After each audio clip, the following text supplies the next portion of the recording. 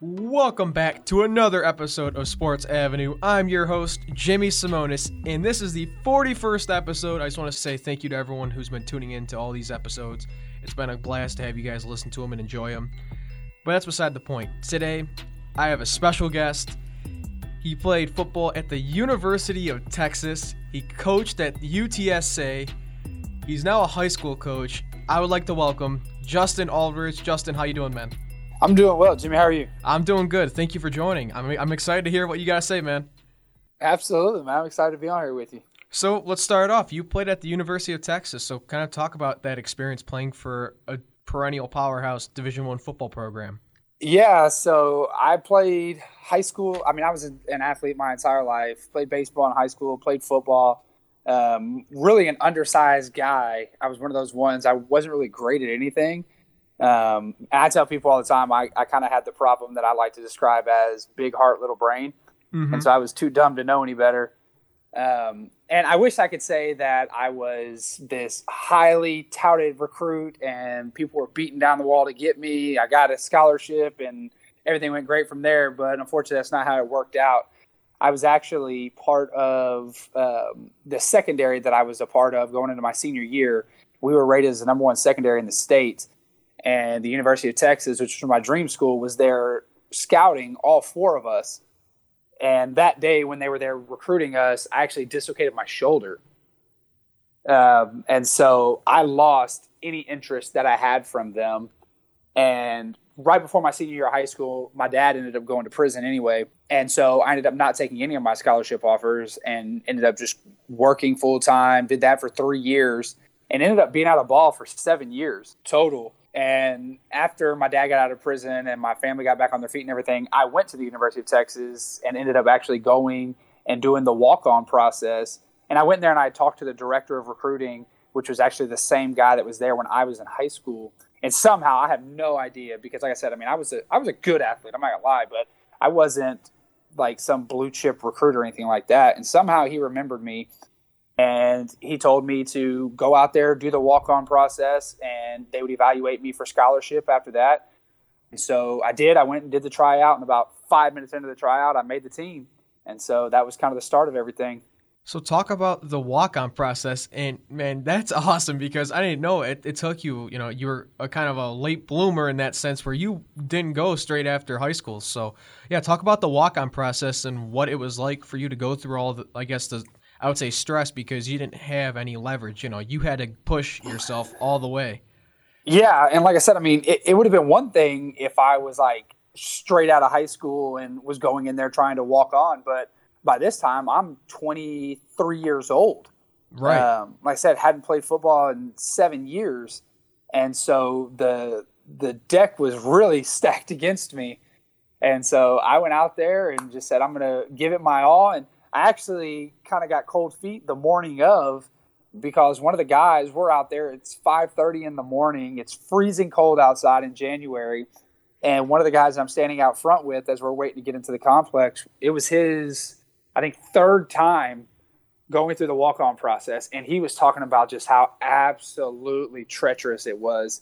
Our strength coach, Benny Wiley, which, I mean, if you know anything about college strength coaches, they're all freaking nuts.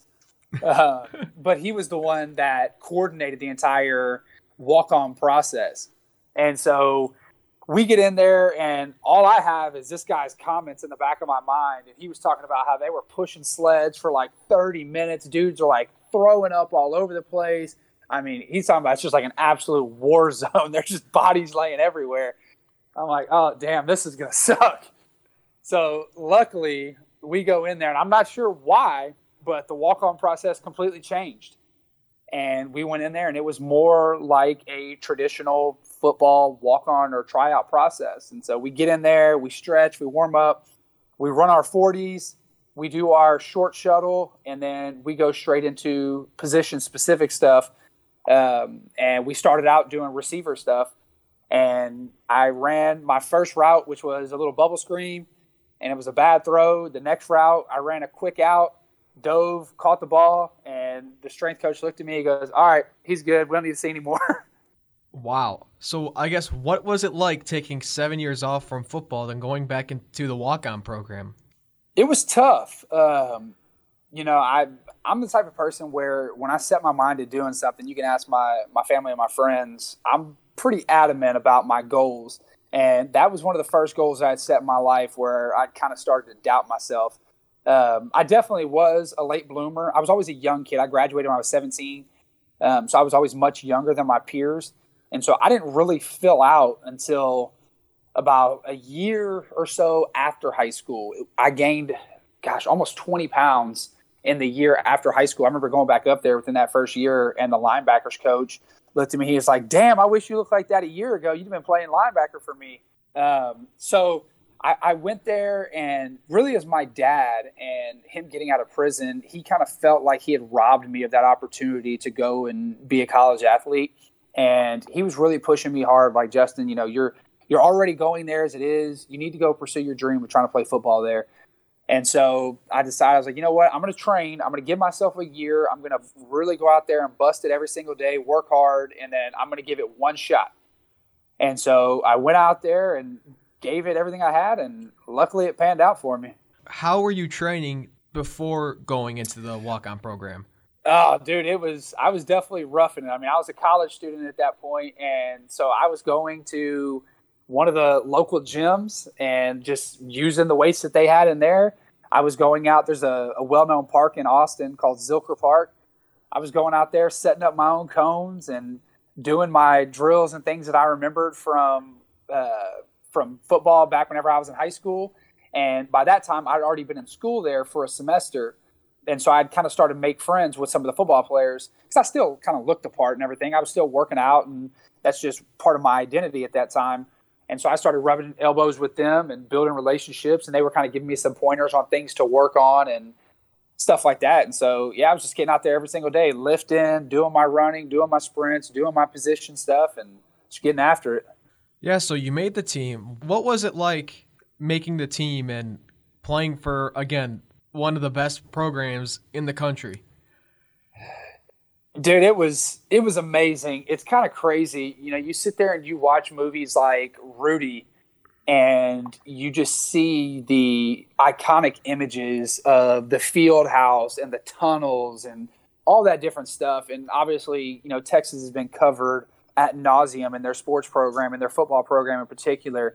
And so you get in there and you really start to feel like the aura and almost like mythology, so to speak, like come alive. You're sitting there and it really hits you, especially if you're somebody like me who's always loved the game and is a fan of the game.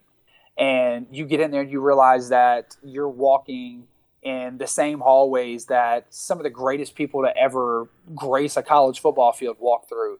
And not only that, but you're actually the same facility where a lot of them still come back and train. So I'm on the football team, and you've got more recent guys at that time like Colt McCoy, Jordan Shipley, Vince Young, a lot of guys that were in the league at that current time that are coming back and working out there. But you've also got the legends who were in there. Earl Campbell was there every single day. I'm in there working out, and Earl Campbell is 2 treadmills over from me, sitting there walking, doing his rehab. And so it's just one of those things where it's like you almost have to pinch yourself every single day because you walk in there and you're just surrounded by, like I said, just legends of the game. So who was your favorite player growing up? Oh, gosh. Man, I'd have to – it was one of those things when I was young, I wasn't overly knowledgeable of the players. I just loved the team. And then once I started getting up older, because I really didn't start playing football until I was in high school. I'd played a little bit when I was younger, but didn't really get into the game until I was in high school. And so by that time, that's whenever Vince was there. And so I loved Vince. I enjoyed Cedric Benson when he was there, but probably my favorite of all of them was watching Ricky Williams play whenever he was with the Longhorns. Good choice. Those are all 3 good players. I was kind of waiting for you to say Earl Campbell. I love Earl, but I mean, obviously I wasn't alive to be able to watch him play, but getting to know the man as I was there, I definitely have a lot of respect and adoration for him as a human being. Oh, for sure. Because I remember when I watch on YouTube like NFL like documentaries and stuff like that. And when you watch like Earl Campbell videos with him just mowing over the entire defense, it's crazy, man. Oh my God, they definitely played a different brand of football back then. Oh yeah, for sure. And he's one of the ones I've always been curious, like, to ask him, like, hey, knowing what you know now and what your reality is now, would you have played the game any differently? I don't think he would have, but definitely when you see him in his physical condition now, I mean, it's just heartbreaking to sit there and to see this guy and everything he gave to the game and see what his current reality and physical condition is. Mm-hmm. Yeah, for sure. So you played wide receiver in college? I was. So who was your quarterback at that time? That was during the David Ash and Case McCoy years. Oh, so what was it like practicing with like Colt McCoy and guys that were going to be going into the NFL? Oh man, it was crazy. I remember going in there and Case and I had a decent relationship. But I'm in the weight room one day in there just getting an extra lift in, and I walk over to the leg press. We had a couple leg press machines in there, and there's somebody down on one of the presses. He's got his hood up over his head and everything. And he stands up, and I was about to say, hey, can I work in with you? And he turns around, and it's Colt. And I was like, oh, damn. All right, I'm just going to go over to this machine. And so he takes off his headphones. He's like, what's up, man? I was like, oh, no, I was going to see if I could work in, but, you go ahead and do your thing. He was like, no, man. He's like, come on, we'll work out together. So, I mean, super down-to-earth guy, really, really nice. And that's how most of them were. I think there's this big misconception that a lot of people are, arrogant jerks that play in the league. And trust me, there are their fair share of them. There's definitely several guys that I encountered during my time there that were not the most pleasant people to be around, and they definitely had a lot of ego about them. But, man, Colt was a straight-up dude. He was really down-to-earth, country boy, really, really nice guy. So were you ever able to start for the Longhorns, or did you ever get playing time? Unfortunately, I never did. I ended up having a career-ending back injury before I ever got a chance to play. How long into it was that injury, or when you were at college? That was during my redshirt sophomore year. So how did you deal with that news? Were you like, was it kind of like depressed? I mean, I figure it was probably depressing, but I guess how did you overcome that negativity of not being able to play football again? It was definitely a blow. I mean, because you sit there and my entire upbringing, like I said, I was an athlete, and I was a really good athlete. And you go out there and you finally kind of come to grips with the fact that you're never going to play again competitively. And then you get this second chance and you go out there and, I mean, literally you're going to school full time. You're doing all the things that you have to do to be able to support yourself and all this. And then on top of that, you're out there grinding away and doing all the work to be able to go out there and chase what everybody else would consider a dream.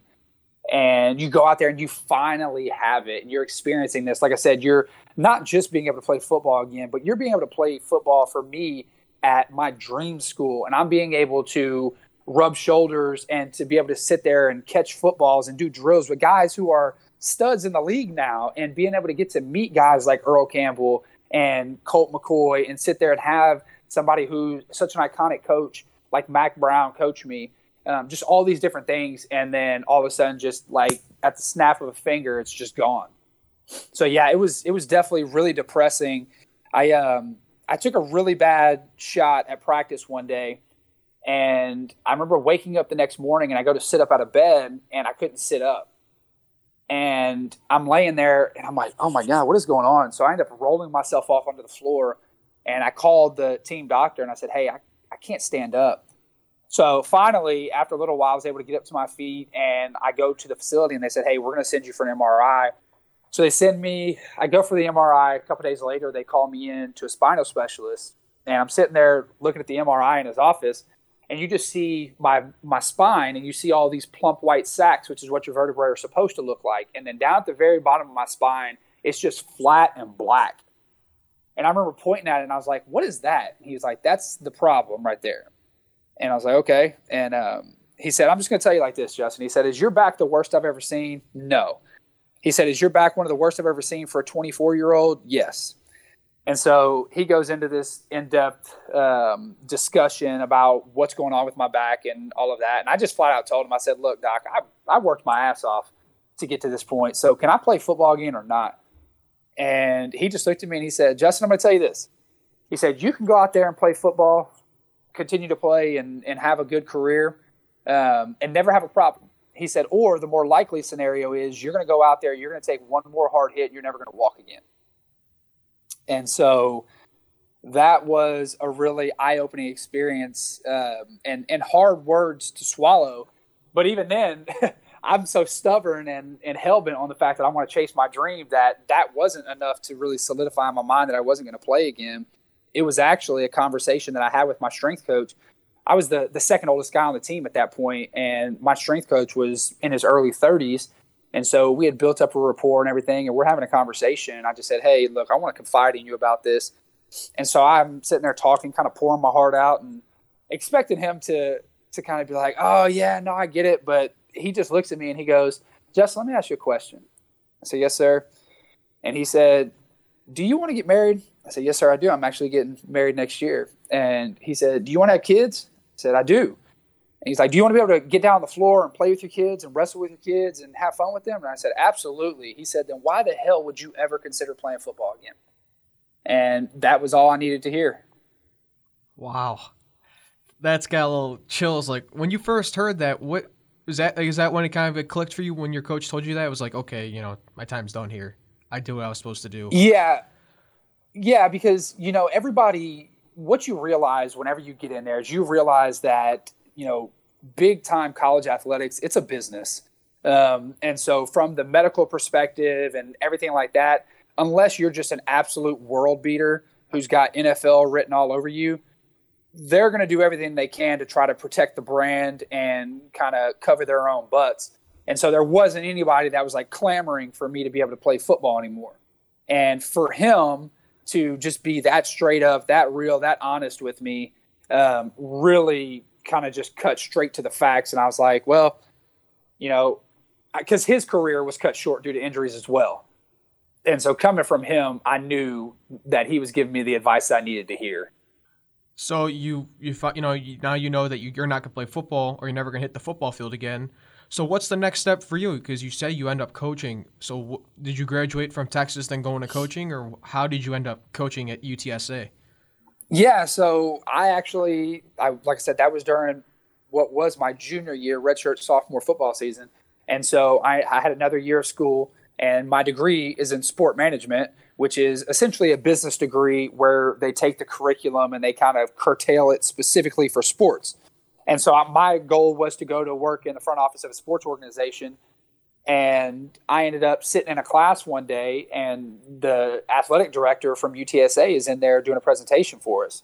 And so I stayed after and went up and introduced myself, started a conversation with her. And I said, hey, I've got to do an internship next semester. I would love to be able to come down there and do one with y'all if that's the possibility.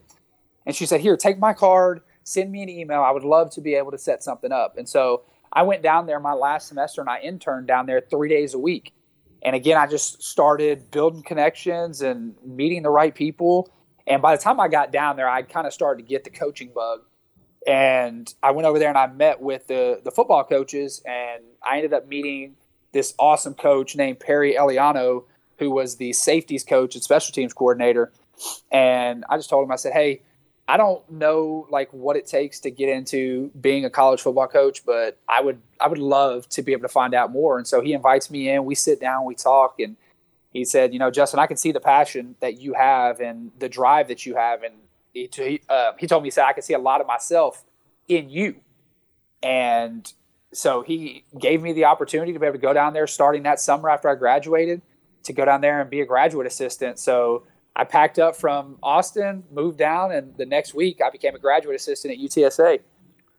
Yeah, and explain what it was like being a graduate assistant because not many people get to do that. Yeah, that was honestly the most grueling job I've ever had. Like I said, when you get an inside look at, and that's the great thing for me is I've had an inside look at both sides of it, the player and the coach. And I mean, it is intense. These guys are going and going and going nonstop. You know, I was averaging about 14 hours a day every day during the season. I was there usually about 9 or 5:30 in the morning, and then I was getting out of there about 9:30 at night. And because obviously you're having to go and do football stuff, and then you're also having to do classes sprinkled in here and there.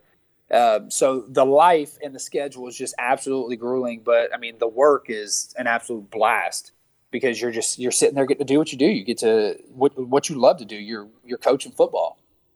Yeah. So what was like your job as the graduate assistant? Like, what did you do as a coach? So I was helping with primarily special teams. And so what we would do whenever we would go out there is I would work with the long snappers, the punters, and the kickers. And so I tracked all of their daily metrics. So like with the long snappers, for example, they would have to do so many snaps a day. I had charts that I would track all of the locations of their snaps. Same thing with the kickers, same thing with the punters. I'm tracking all these metrics throughout practice, along with running drills and doing all this different stuff. And then at the end of each practice, I would go in there and I would compile all these different reports, and I would give them to the special teams coordinator. And then on game days, I was essentially doing the same thing, but I compiled all the metrics for all the special teams every single game day. And then on our travels back, or whenever we would get back to to the field house after the game, I would create these reports. And then on Saturday when we would go in, or on Sundays when we would go in for post-game stuff, I would give them these reports that they would cover in our coaching meeting. So a lot of reports is what I'm getting. Yes, when you're a graduate assistant, you're cutting a lot of film. You are doing a lot of reports. You're making a lot of practice preparations, a lot of equipment preparations. So, yeah, you wear a lot of hats, but definitely reports are a big part of it. So what would you say is the biggest thing you took away from being a graduate assistant for a couple of years? I mean, the biggest thing that I took away from it was just a respect for the amount of work that goes into being a great coach. I think that, when it comes to sport in general, I think that people have this misconception that you don't have to be a brainiac to be a great athlete, which you don't by any means.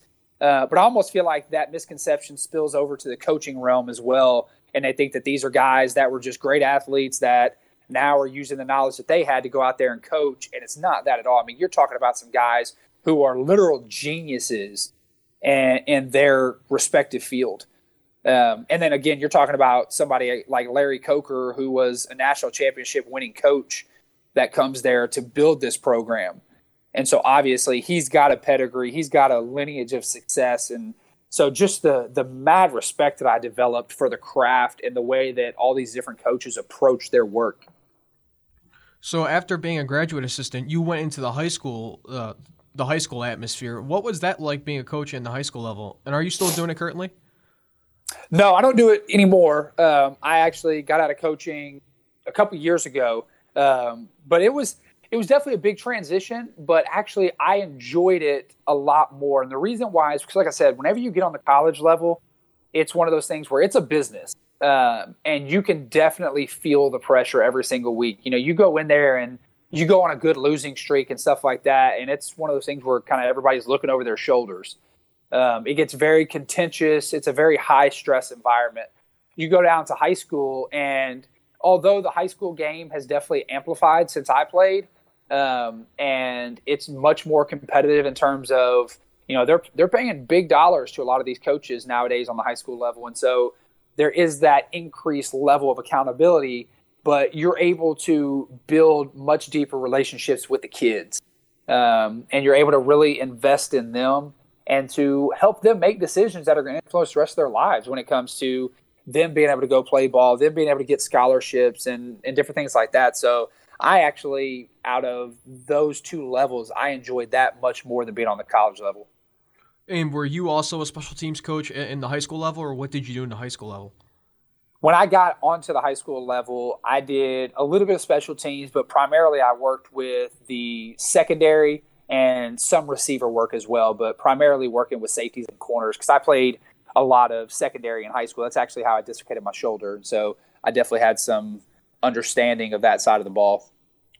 And I know you said you didn't play much before high school, so I guess how did you learn the game throughout high school and going into college? I guess how did you acclimate yourself to be learning a high school and college playbook? I mean, I was always a smart person. I pick up on things pretty quickly, especially something that I'm passionate about. It's not hard for me to really consume myself with the various levels of understanding when it comes to the game. The game of football is something that a lot of people see it, and it looks very complex, and it can be. But once you grasp the core concepts, the foundational understandings of the game, everything else from there is just basic variances. It's kind of like music. You've got those three chords that everybody talks about, and every song is just a variation of those three chords. Well, football is the exact same way. You've got your basic formations, your basic coverages, and then everything else from there is just a variation of that. And so early on for me, once I picked up on that, everything else came pretty quickly and was pretty natural for me. I was one of those ones that I was kind of a plug-and-play player where they knew that they could put me in at any position, except for line because I was tiny, but they could put me in any position and I would be decent at it because I had a great understanding of the game. Playing at a university like Texas, how do you feel the school has evolved since you've been there in trying to kind of rebuild the program for what it used to be? Yeah, one of the things about Texas is obviously with the history that they have there, there's a lot of expectation. And so it's one of those things where, I think they can get kind of impatient at times. And another thing that you kind of figure out about these big universities is that the booster club and these people that are donating millions of dollars to the program, they have a lot more say about what goes on the field than they probably should. I'm not saying that Charlie Strong was the guy for the job, but I'm a firm believer that with any coach, they deserve 4 years so that they can get a true recruiting class through.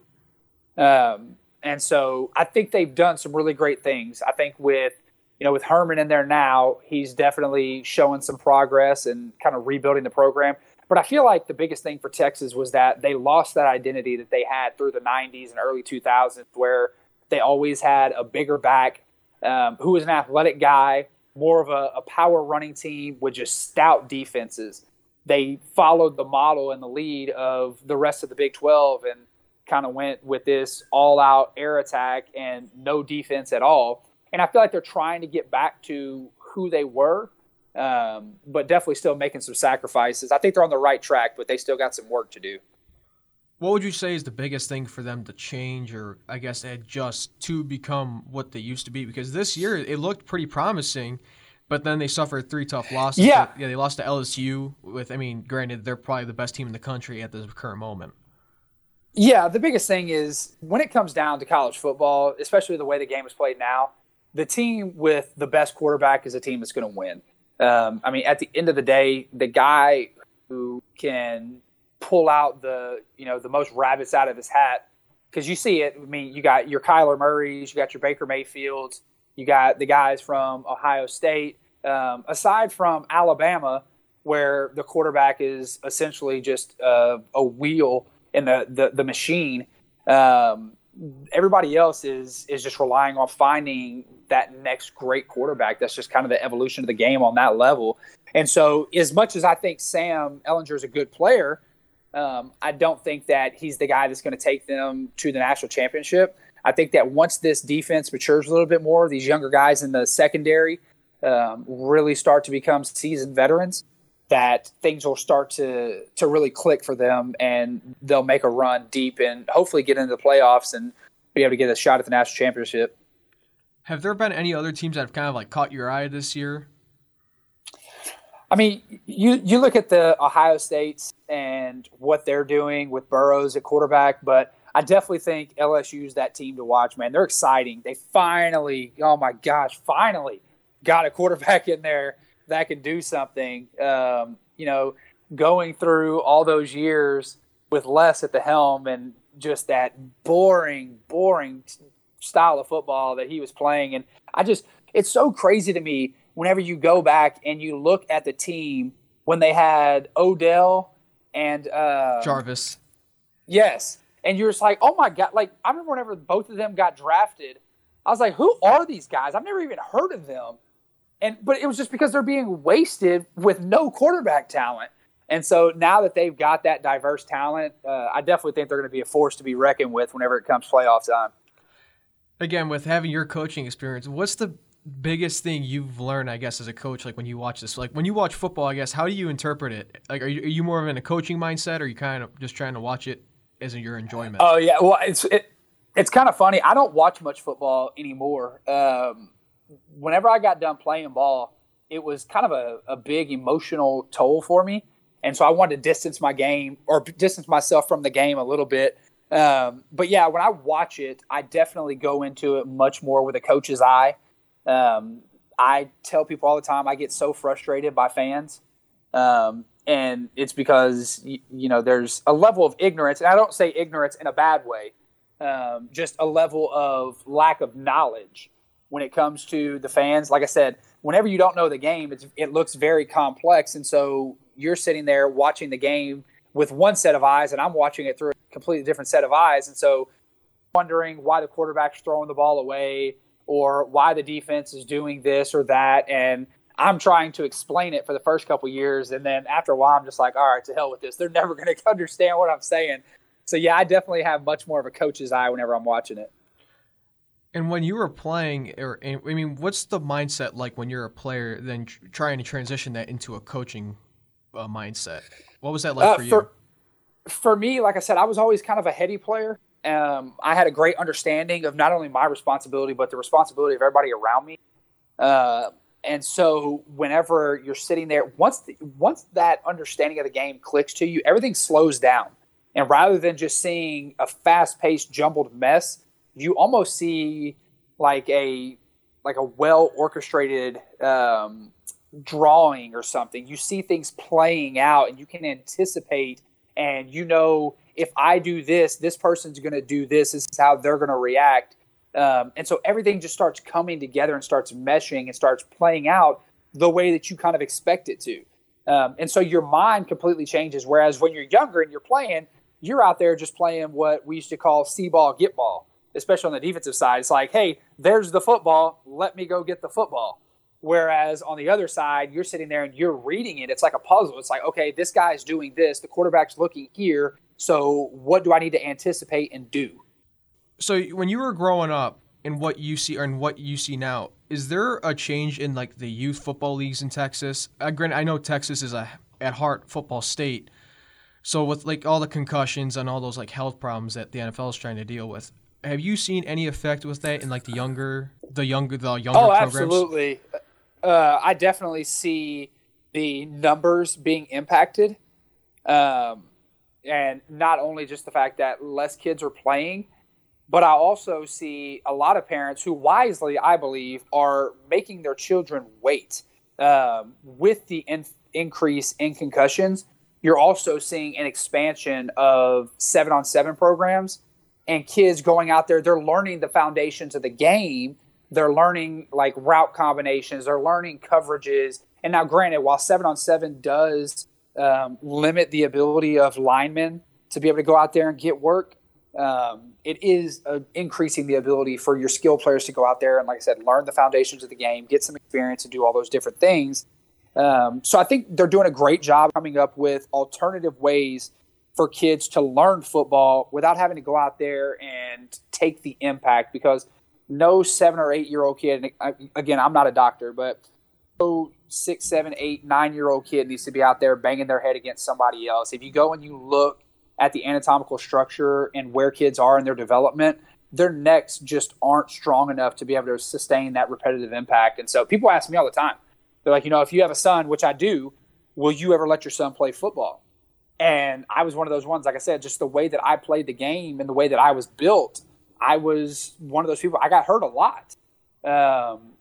And so I always tell people, I'm not going to tell my son he can't play the game, but I'm going to be honest with him about what the game is like. But I won't let my son play youth football. I'll let him do 7-on-7. I'll let him do those things, but I'll definitely make him wait to do physical football until he's old enough and physically mature enough to be able to sustain some of the bodily impacts. So I guess what age would you allow? Because I've seen like the age of like 12 or I think 14 around there. Yeah, to me, it's more going based on the eye test more than anything else. Kids develop differently. If he develops like me, he's a tiny, tiny kid. He's like in the 1 percentile of his weight right now. So for him, he may never get to play the game. I may never sign off on that. But no, it's just going based on the eye test and just kind of saying, hey, you know what? You look like you're understanding the game foundationally, and physically you look like you're ready to me. If that day doesn't come until he's in high school, then he'll wait till he's in school. If he ends up filling out and developing and growing into a mature body earlier than that, then I'll let him play earlier than that. But I'm not gonna set a date and say, hey, you know, when you turn 12, you play. I'm gonna say when Dad is comfortable with the fact that you're not gonna go out there and get the hell beat out of you and put the miles on the tires like I did, then that's whenever we'll look at it and consider it. So did you start playing football when you were 7, 8 years old? So I started playing my first year when I was in 6th grade. And like I said, I was a tiny kid. And at that level, it's just you find the one athletic kid, put him in the backfield, and give him the ball every play. Right. So I was playing tight end at that time, and I hated it.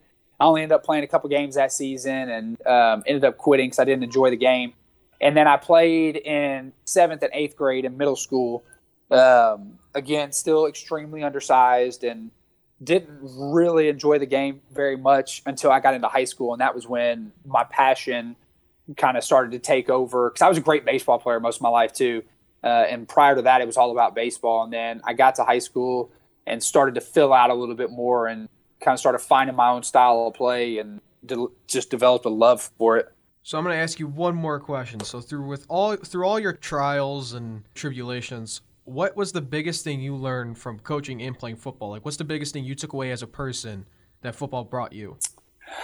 I would say that, you know, the biggest thing for me is that when you really invest in yourself, when you invest in your personal growth, your personal development, you can do a lot more than what you put your mind to. Like I said, I had no business playing football at the University of Texas, at least if you looked at me on paper. Good athlete, not a great athlete. I was able to accomplish a lot of things in my athletic career in general that I probably had no business accomplishing. But it was just because I believed in myself. I believed in my ability to be able to go out there, and I approached my work that way. I took it and viewed it as a job. Not get me wrong, I don't mean that to say that I didn't enjoy it, but when I got out there, I wasn't out there to grab ass around and play games and do all that stuff. I was out there to take it very, very seriously, and I wanted to win. And consequently, I was able to set myself apart from a lot of guys who were probably better than I was, or at least had more God-given talent, because I was out there, you know, getting my 10,000 hours in. You hear the stories about guys like Steph Curry and even the Michael Jordans of the world, guys who kind of had the deck stacked against them and could have gave up very quickly. But they went out there and they were just relentless and refused to accept the label that everybody else was giving them. And that's kind of what my story was. I could have just believed what everybody else told me and said, you know, you're too small, you're not great enough, you're not going to be in the small percentage of kids that go and play. Or I could just go out there and prove them wrong. And that's what I decided to do.